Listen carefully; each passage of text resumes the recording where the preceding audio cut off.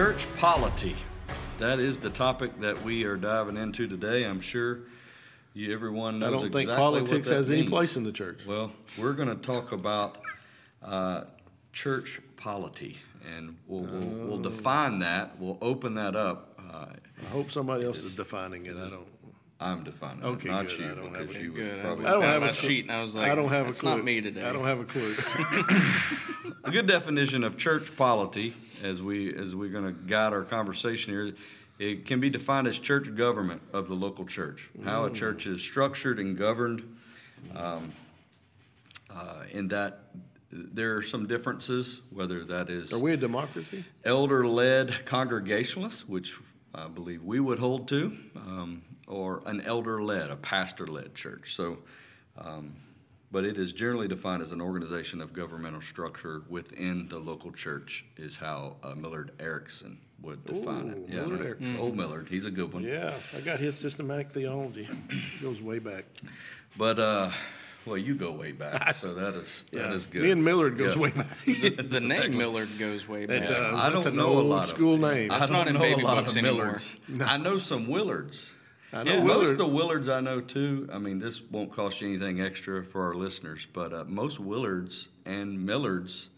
Well, I only know that. I just know Millard Erickson, who I don't personally know, had great mustaches. And speaking of mustaches, they seem to be making a comeback in 2020. They are. More and more in the younger generation is wanting to bring. And We're I going back personally to am the for 70s. that. I am for Going back a to the good 70s. mustache. Magnum PI. Yeah, sure. Absolutely. So, anywho, church polity and mustaches probably the topic of discussion That's here good. today. Yeah. You get more than what you thought you were listening for. But there's different elements of our government within the church, different offices that we have, two major offices, and so we want to define those. I think you had that in your ordination. I would hope every pastor would be able to define those. Yes, I I think heard when this. I was ordained, I knew there was many offices. Yeah. There was all kind. There was the janitor's office. Yeah. There was the secretary's office. It's a good thing There you was- got a smart wife. Yeah, it does make me question ordination and those who approved it. But at that point in my young life, it was definitely an interesting time. But there are two offices of elder and deacon. So, Tony, do share a little bit about the office of elder. The office of elder, yes. You know, when you're talking about the role of elder, pastor, bishop, this is where a lot of different denominations and who are truly brothers in Christ, we differ a little bit on the roles and how these offices what they should look like And if in the there's a local difference church. between the Yeah, three, that's or not, that's the biggie. we hold that they're synonymous. Right. Yeah. But that is a big, and even denominations derive their name, from this particular issue. The word elder, presbyteros, Presbyterian. You hear it in there. The word bishop, episkopos, Episcopalian. You see that this is an issue that has helped define doctrinal distinctives among denominations, and all of these terms are used in Scripture, and all these terms, again, are outlining for us leadership within the local church. And but like we typically do as denominations, we gravitate to just one or the other to the neglect of the whole. And so we divide it up in pies, and we say, and so for growing up Baptist, to hear the word elder was foreign to me. But then I began to study bishop, the New when Testament. I think of bishop, I think of somebody with like a pointy hat on. Yeah, or playing something. Yeah, playing chess. I'm committed to call you bishop from now on. That's fine. Just for you to know. Call me whatever you want. Yeah. You've called me worse. Yeah.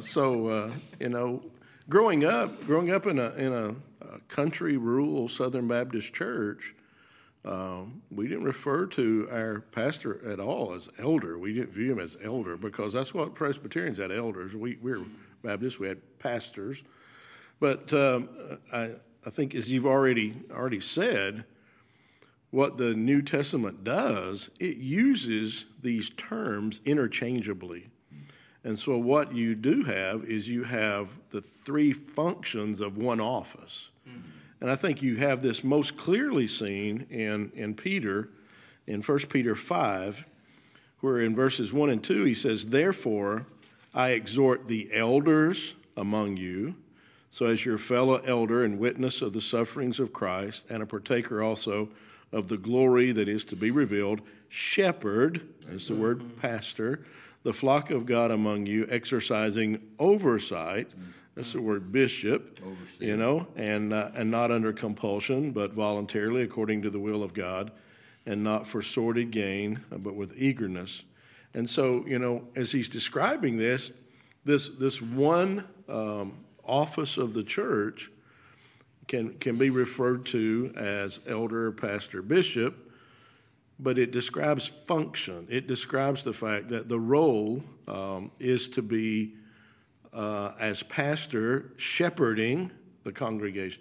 And it's always been amazing to me that of all the terms that is used, we as Baptists selected pastor, which is used the least. Mm-hmm. Yeah. Without question, the term that is used most is elders. Mm-hmm. And another thing I think we typically got wrong as Baptists is that we believed in a single pastor, not single as unmarried, but a one, that there was one pastor over a whole local church. Yeah, and so this did some things I think that are not real healthy, because there was not a plurality, which the Bible is instructing in the churches.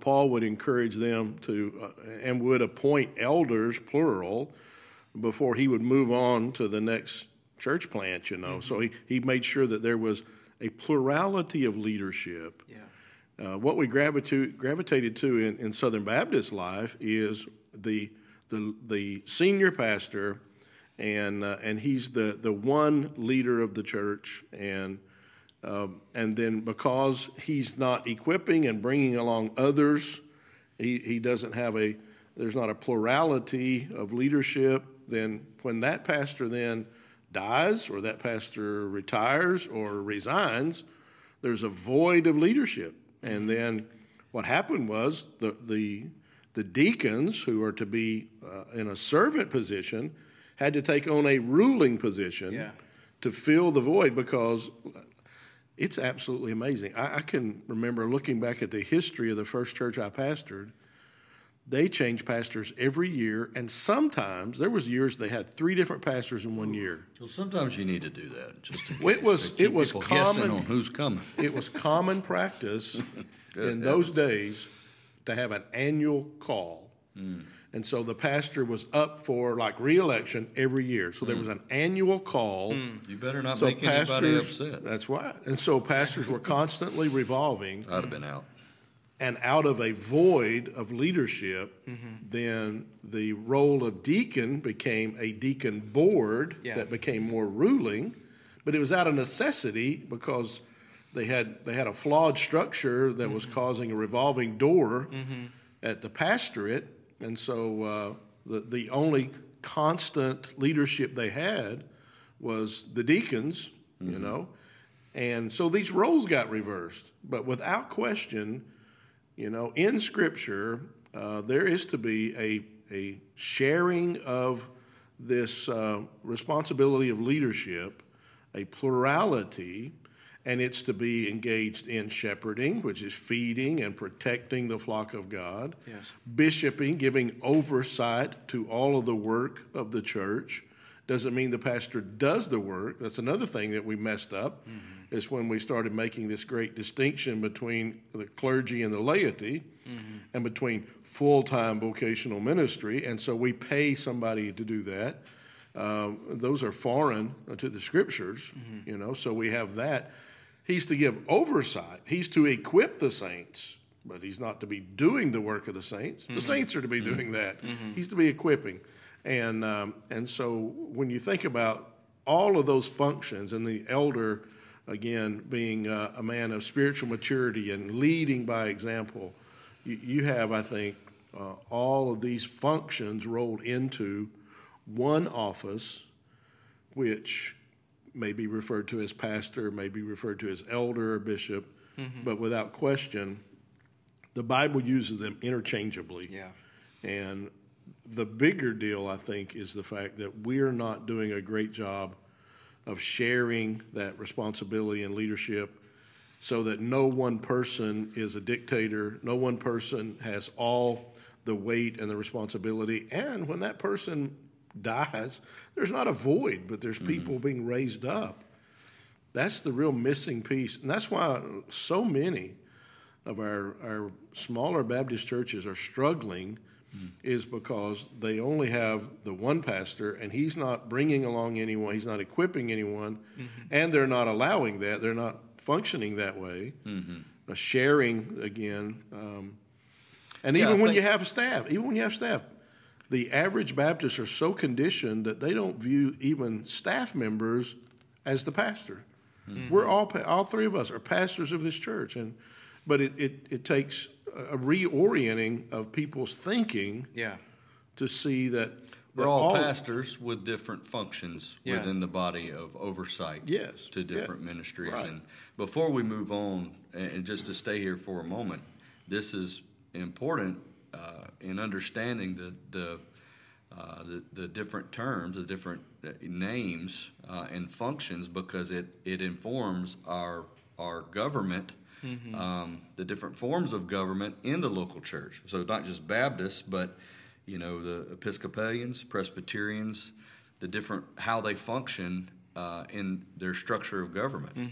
And so, as I mentioned earlier, we hold to an elder-led congregationalist, what we see in the scriptures, but there are other biblical governments that are permissible in an elder rule. So the elders give the final authority belongs to them as opposed to the congregation. We would hold to. And the problem is this: the problem is with not the form of the government, but it is again the people. Right. Yeah. There is abuses in every form of church. Yes. And there's pluses and minuses, and there's weaknesses. That's because all of the positions, no matter what form of government you hold, all of them are being held by flawed, sinful man. Right. Redeemed, hopefully, but still a work in process. And so there's not going to be a perfect church government or form of it. Sure. Until we all are in the likeness of Christ, I would agree, and that's an important fact to note. But I just wanted for folks that are listening to understand that there are different forms that aren't necessarily unbiblical. You think about Episcopalians have a bishop who gives oversight to multiple. We see that in the scriptures. Yeah. When John evidently was the bishop of the 7 churches of Asia Minor. Yeah. They're of course we're talking about apostles now. Right. With apostolic, that's different. Yeah. But there's not the kind of hierarchy that we see in the Roman Catholic Church in Scripture. But there is oversight so that a Paul could appoint a Timothy or a Titus to a certain place and say, ordain elders there and lead in that place. Absolutely. And we would argue that doesn't, that's not something that we can say is prescribed to continue. Right. Because that apostolic office has... There's a lot of things the apostles did that we can't do. That we can't do. No, we can't do, and we don't need to try to do. I don't speak with apostolic authority. That's right. Sure. Yep. Yeah, and obviously we're under, is that Peter passage you shared, 1 Peter 5, we're under the chief shepherd who will appear. You read on, and not lording over those allotted to your charge, but proving to be examples to the flock.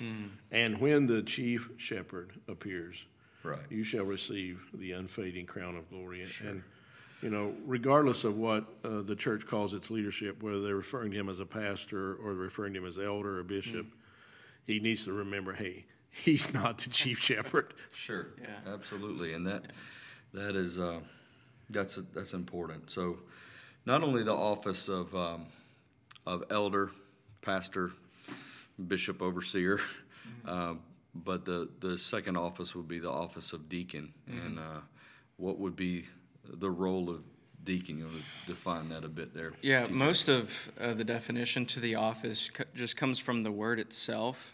Diakonos, diakonia is a ministry, and so diakonos is a minister, a servant. Those two words carry that same idea. And the occasion for this office arising, it comes to us in Acts chapter 6.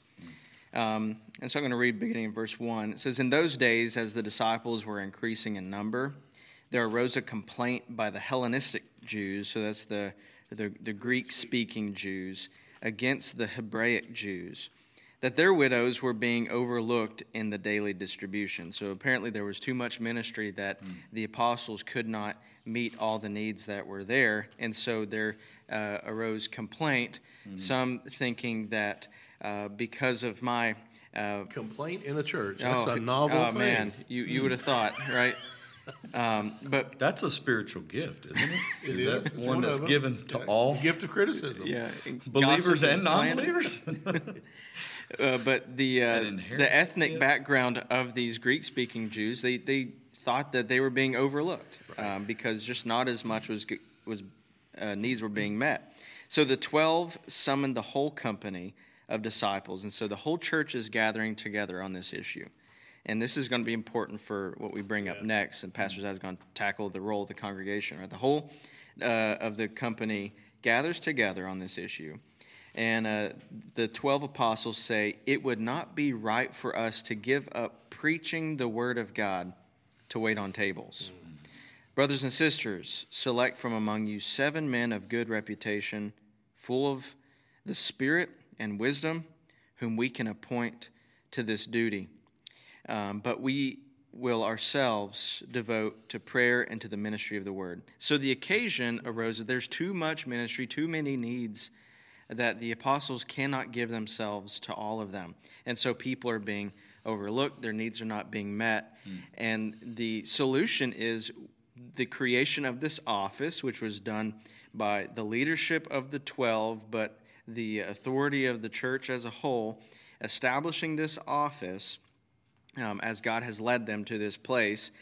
And so they set aside 7 men, and those are the qualifications there, having a good reputation among the people. It's full of the Spirit and wisdom, so that we can appoint to the duty of meeting those daily needs. And here's why. This is a protection for the apostles' devotion to prayer and ministry of the word. That is the purpose. And I will say the biggest critique of the church today is we're trying to do way too much, that we do not protect our time in the word. And so as a result, you've got pastors who are juggling all kinds of things, and their sermons come out half-baked because they did not spend as much time in the word. They're microwaved. And that's because the church has not seen to it that the pastor has enough support to be able to meet all the needs that are there. They're which are too much needs. for one person. Too much for one person. Too much for the 12. They could not meet all the needs. And so you need the church to set aside people to take care of these needs so that the ministry of the word is protected, because it's the word of God which promotes growth. And this is exactly what we see. So they set aside these men, and I'm just going to jump down here to verse 7. It says this: "So the word of God spread." This is the result. "The disciples in Jerusalem increased greatly in number, and a large group of priests became obedient to the faith." So because you have set aside these men to aid the apostles so that they're not spread too thin, they can devote themselves to the ministry of the word. And now, as a result of taking that step and protecting the ministry of the word of God increased. That's what promotes the growth. Sounds like a formula. It sounds like a formula. Sounds like God knew what he was doing. I think he does. When you look at this context, divine wisdom is all over this. Yes. The apostles did not say, "Oh, we have a problem, we will appoint." Yeah. Because these leaders need to have a good reputation among the within people and without. Mm-hmm. And everyone knows you're on your best behavior when you're around the preacher. You know, so who knows the people best? The people. Yeah. So he gave the onus was on the congregation to select people who had these qualifications. And then the wisdom, when you look at the names that were selected, these are Greek names. Mm-hmm. Who was it that was being neglected? The Greek speakers. Yeah, and so they made sure. So God is all over this thing. And then it says in verse 6, they laid their hands upon them. You know, and again, identifying this is the congregation putting their approval on these 7 men to serve in this office. Yep. And I think because what they said pleased the whole gathering. Yeah. Mm-hmm. This is a text. There again, you have congregation taking the ownership and the responsibility because the congregation could do it better than just the apostles. So they know the people. We teed you up good, Zad. Take you over. did. If you think about the role of the congregation, so you know, obviously we've been breaking down the church. We just a refresher. The church is made up of who?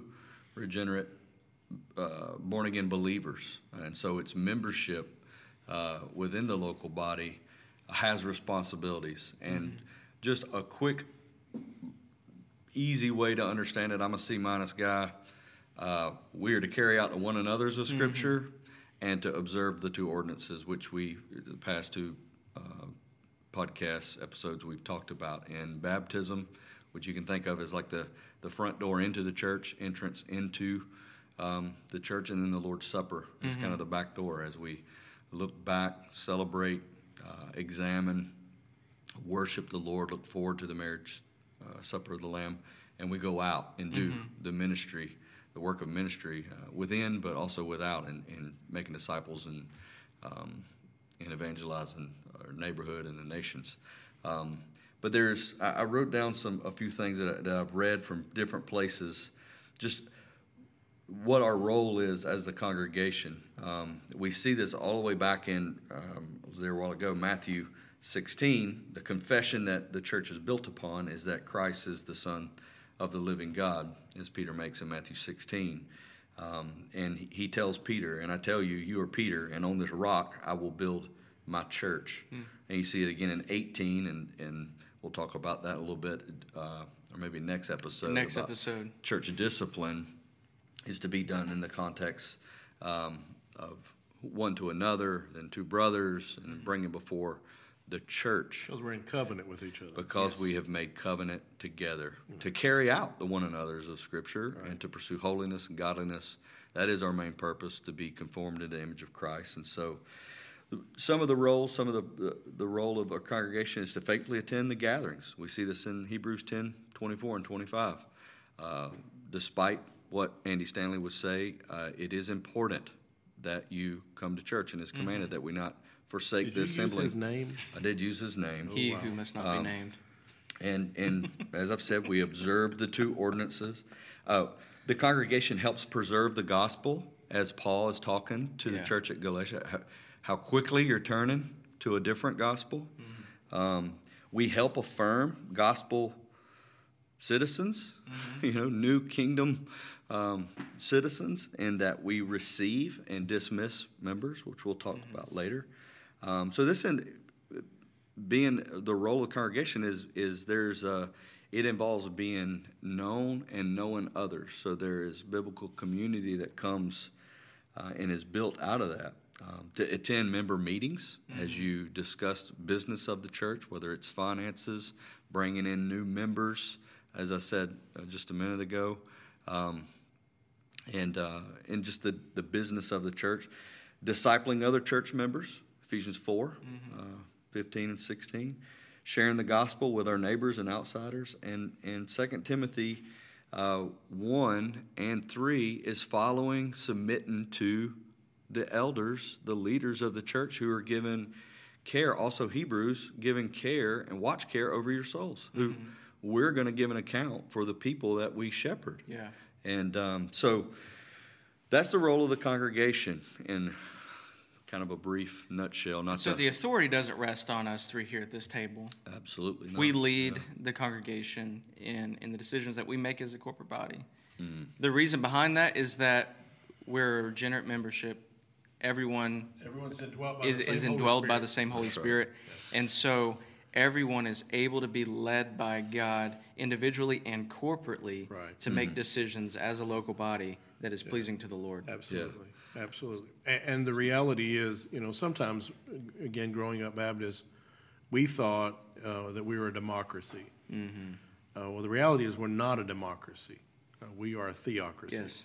That we are under the rule of God and under the rule of the Word of God. And so the church is not free to do whatever the majority wants to do. We're free to do what the Word of God commands us to do, and as a congregation. And when you think about as leaders, as being elder-led congregationalists, there are certain frustrations that come with that. There are times we'd love to be elder-ruled rather than elder-led. And there are times that the elder can lead in a way that is the will of God, and a congregation can get it wrong, and the elder suffer along with the congregation. I mean, we just walked through Joshua, and Joshua... Go back to Exodus. Yeah, and Joshua, man... His predecessor. When Joshua stood before the congregation of Israel and said, we can take this land. This is the will of God. God has promised to give us this land. And they took a vote, and the vote was 10-2, and they lost. And guess what? Joshua and Caleb spent 40 years wandering around in the wilderness with those people. They suffered because of them getting it wrong. Yeah.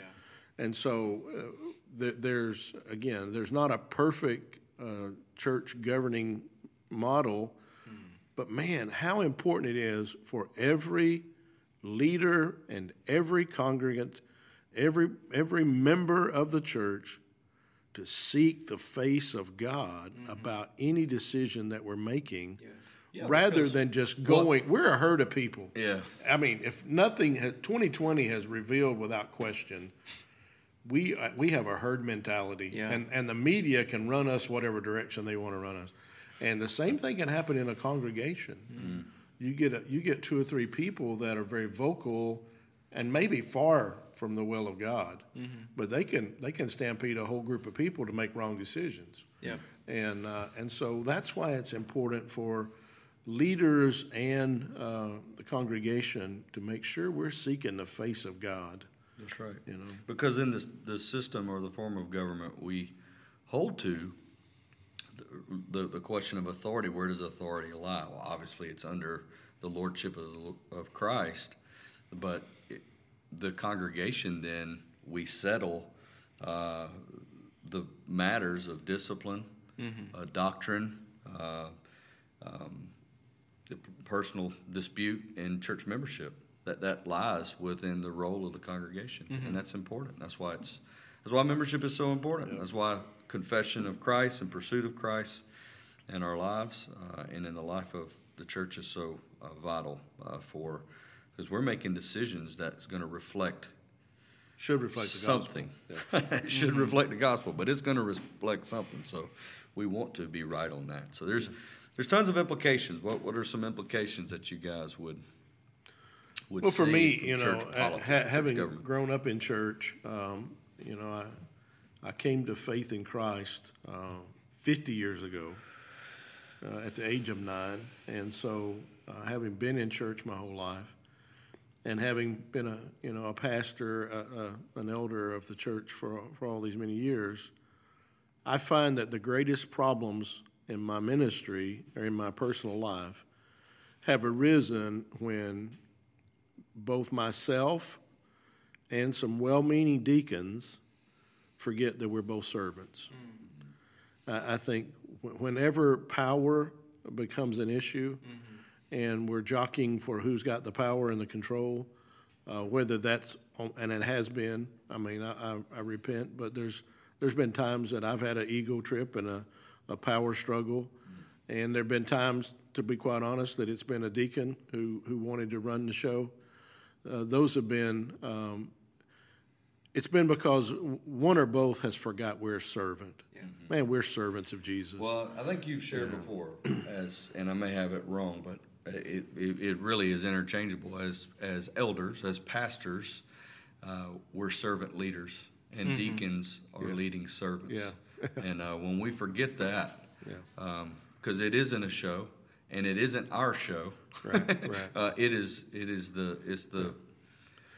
the church of the Lord Jesus Christ, right? And I think we have to be patient, because there is a reason. You know, you take a young pastor who's coming out of seminary, and he goes and pastors this, historic little church somewhere, has a long history, and he wants the deacons to understand what their role is, but they've had to function differently during the history of that church because they've either had a pastor that has been neglectful, or the pastor has been a revolving door, and so somebody has to make decisions in the absence of the pastor. And so you got to be patient and educate and train and raise up deacons who understand that their primary role is not to determine how many rolls of toilet paper we buy this week, or make decisions, or even rule over the staff and the pastors, but they're to serve alongside. They are to help, as in Acts 6, to free us up. And man, you guys know around this table, we are a blessed staff of elders who get to serve here at Broadway, because I can remember the very first deacons meeting, and they you had your zipper down? Yeah, well, no, the one before I even came. Oh, I got you. Yeah, I met with them before I even came. Yeah. Some of our listeners may not I appreciate know you bringing that back up, though. Episode 2. Yeah, but reminding me that they were not a board of elders or board of deacons, that they were not ruling. Yeah, words matter. And, so especially if they saw themselves as you brought servants. up a good point, just to highlight on that or jump off of that, is the moving patiently and slowly, whether you may be trying to change a form of government, right? If you're a young pastor in a church, we can be idealistic. It comes through prayer and preaching, humility, and getting to know the people, the church, the history, and understanding that things are not changed overnight, but having expositional preaching and teaching of God's word is fundamental. If you're not in it for the long haul, please don't get in it at all. That's right. Amen. I've seen so many churches that have just been destroyed by an eager guy who rolls in, who's going to change everything in the first 6 months he's there, and about 6 months or a year is all he's there. Well, you're going to have some pushback when you try to change something that's been and going the one congregation direction. is 25% fewer in number. Yeah, he throws everybody over. You take and then next thing you know, he's gone. Yeah. And then take the wheel and spin it around, and you throw everybody overboard. Yeah. And then he's frustrated. They're frustrated. He's gone somewhere else, and he leaves a mess for the church to clean up. And people are. You got to be in it for the long haul. I agree. These guys who have I'm going to be here 5 years, and I'm going to move to this next level church, and I'm going to be there 10 years, and now that's baloney. Well, everywhere God places you, there is a mentality out there. You need to have the intent that I'm going to be here until the Lord calls me away or takes me home. Mm-hmm. Longevity. That's commitment. Those are dinosaur things. Those are terms that are being lost. Commitment. Flakiness was a word that was used earlier. I used that earlier, yes. We won't go down that road right now, but yes, flakiness. I don't like flakes. I like cornflakes. But I want to clarify one thing. In 40 years of ministry, the dearest and sweetest relationships that I've had in every church have been with some of my deacons who were true deacons, they had my back. They were there to make sure that I had my study time. They were there to safeguard my reputation. I can think of an old deacon when I was the only staff person, that when I'd have counseling, he would come and he would take trim off the wall and put it back on. He would just be in the hallway just so that he was protecting his pastor. The sweetest relationships I've ever had have been with deacons. Yeah, praise the Lord. Well, we didn't really have that on our agenda, but one thing to consider is how, the selection process of deacons, which we just went through, and one of the cool things we did was had that ordination service in front of the whole congregation, but not to highlight that so much as we select men out of the body that are already deaconing, that are already serving families, that are already seeking to help meet needs, and who meet the qualifications of 1 Timothy 3. Absolutely. Yeah. And so you look for those men who are doing it. Do they meet the qualifications of that? Do their wives meet the qualifications too? Absolutely. That's in the text as well. Absolutely. Yep. So. And the same for elder. Yep. There are men in countless churches who have gifting from the Lord in teaching the Scriptures, preaching the Scriptures, that we also need to identify. Right. But as you said earlier, our thinking is so skewed on the terms. Right. That we don't even, that's not even a category in many places. If it's not paid, then they're not a pastor. That's and if they're problem. Not the main preaching pastor, then they're not a pastor. Right. Yeah. And we have all these layers that the Bible doesn't have. Hierarchies that are foreign to Scripture. Absolutely. Sure. Yeah.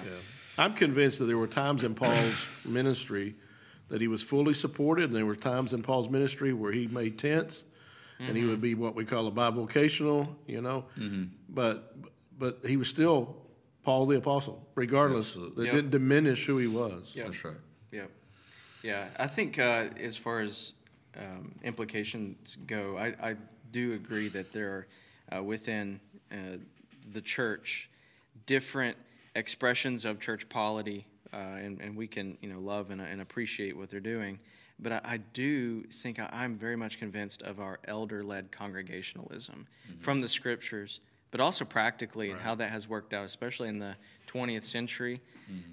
There was a wave of liberalism that swept through all of the evangelical Protestant world, and every single denomination struggled with the new liberalized sect that has come up within the denomination. Our Southern Baptist Convention, all the leadership within the convention, all the seminaries had gone liberal. Even the most conservative flagship of our seminaries had... even though 90% of the people in the pew were still conservative. Were conservative, yes. Most of the problems in the church, in seminaries, is not always the people. It's I've heard it, I think it was Vance Hafner, he's talking about preaching, but if there's fog in the pulpit, there's mist in the pew. Mist in the pew, yeah. It's leadership. There's got to be pastors who... Well, I think the point that TJ was getting at was it was only because of congregationalism that we were able to turn back. No other denomination could do that. Nope. The Presbyterian Church had to split, and the conservatives had to move away from the liberals, but we were able to because... we are congregational ruled, and we gather at the convention, and each church has its number of messengers to send. We were able to rally enough conservative, and the issue is something that we take for granted today: inerrancy. Yeah. The issue is inerrancy, that we actually believe the Bible. That was the main issue, and then there were people teaching in the seminaries that denied the deity of Christ. That's because they compromised on the authority of Scripture. Right. And so we're talking about... If you get the Bible wrong, you get it all wrong. You get it all wrong. And so that was the main issue, is inerrancy. So you had the inerrantists, those who believe that Scripture is God-breathed and authoritative and not flawed. And then you had those who believed it was a product of man and that we can do whatever we want. And then their theology went haywire. And we were able to gain enough momentum, a grassroots movement within the convention, that we voted in... boards that were occupied, the chairs were occupied by conservatives, who then appointed When people you in the say seminary. I was not there. I was not there. I was there. You were born. I was in my SBC ancestors' loins, though, as the author of Hebrews will say. Oh, my word. Now we're talking about the fruit of the loin. Yeah. I actually was in those conventions. You were there. Yes. Yeah. Oh, my. How what was it heated? Tell It me was about very it. heated. I've read a lot about He's it. been around I need to ask for the a dinosaur long about these things. time. You must consult. I mean, you're rolling right into a historical example. I am. And we got a You're gonna go plethora beyond me, of though, examples. right? I'm going beyond you. I try to each time so that you can't Well, say. I was thinking Well, you- I knew the guy, right? You may just in our... We rode into town on horses together. Yeah. Me and Yeah. Augustine, we hung. Yeah. With a horse with no We hung name. out, Is that no? That's a song. Is that no? Anywho, Yeah.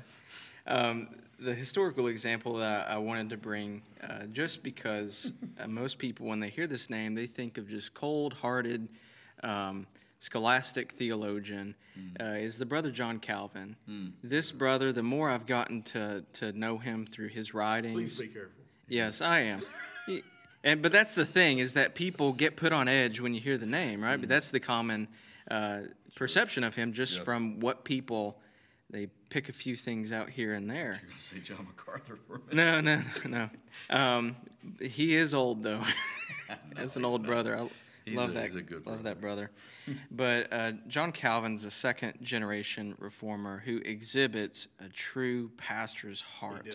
He doesn't get any credit for it. He does not. But he was a good pastor. And he was born in 1509. He's a Frenchman, and he went to the University of Paris to study theology and law. There he encountered Reformation teachings. Martin Luther, I think, is like 25 or so years older than him. And so it took a minute for Zwingli and Luther's reformational ideas to get to Paris. But when they did, Calvin was a student. And one of his best buds preached a commencement service, and it was very reformational. And the Parliament of France began persecuting the quote-unquote Lutherans that were within the university. And so we know that Calvin was part of that bunch because he had to flee. He had to go into exile. In exile, he was discipled by an older brother who was a reformer, Martin Bucer. And there he began to work on some writing projects. He published the Institutes, the first edition, which the preface is addressed to King Francis I, King of France, to explain this is consistent with the Scriptures, and you ought to find nothing flawed here. But he had the mentality, and I can resonate with him because it's very appealing, this kind of lifestyle. He wanted to go and live a nice, quiet life as a writer and to bless the church that way, to do theological work. But God had other plans. On his way to Strasbourg, where he was going to just sit down in a quiet life, he had to go through Geneva. And the main reforming figure there, William Farel, maybe he knew of Calvin from some of his works before, or maybe he just noticed that this brother has a lot of potential. He challenged him, and he said, "Let God judge you if you do not stay here and help with this good work." And so Calvin felt convicted that the Lord wanted him to stay put. So he began as a teacher of the Holy Scriptures, of the sacred Scriptures in the city of Geneva. But soon, within a few months, he was appointed as one of the 3 pastors in the city in one of the leading churches. And he began to graciously influence change, but they had leadership within the city council that was stuck in their ways, and then they eventually bucked at the reformational attempts. And so they ran Calvin out of town, they ran Farel out of town. And so Calvin goes on to Strasbourg, but now he's begun as a pastor. He can't go back now. So what he does is he pastors some 500 French exiles while teaching New Testament, while publishing, writing commentaries on the Bible. But he maintains his pastoral I'm convinced ministry. that the greatest theologians are pastors. Yes, they are. Yes, they are. Because it gives a wholeness It's not all in the sky. It's not all academic. It's not theory. It's not all head. It's heart. Yes, you got to it have is. both. Yeah. That's what's And here's probably the most telling thing here. So not only did he now have the opportunity to pursue just a nice, quiet life as a theologian, he couldn't turn back his pastoral ministry. But a few years later, over 3 years later, the city of Geneva realized what they had done, that their gracious pastor who was leading them towards progress and change in God's ways, they needed him back. They were being persecuted within and without from Catholics and anti-reformational figures. So they called him back, right? Calvin, he did not want to leave. He was their pastor. And so he still loved them. He left behind whatever potential he might have had to gain his nice, quiet life and went back to the city, swallowed his pride. And the next Sunday, that very next Sunday that he preached, he picked up on the next verse that From he where he left left off I love it, over yeah. 3 years before, committed to preaching the word. And so as a pastor, he also wanted to preaching. protect the ministry of the word, and God used him for generations to come. absolutely. Praise the Lord. Amen. And that also, Oh yeah. so committed to expositing the scriptures that 3 years away, he comes and just picks it right back where he was. Yeah. I love it, man. I love it. Amen. Well, good discussion. That's it for this episode. Next time we'll have a special guest, and looking forward to talking about how the church is covenantal, and it'll be a good time together. So until then, Former Presbyterian brother. Yeah. He would have been good today, Dad. you're giving away some of the. Well, you already told him last week who it was. We got to reveal a little at a I time. spoke quickly. Progressive Revelation. That's hard to do when you name him. Maybe they didn't hear what I said. Most people don't remember what you I got say. you. Have you heard that? I've heard that, yes. All right. Well, God bless, and we'll talk to you soon.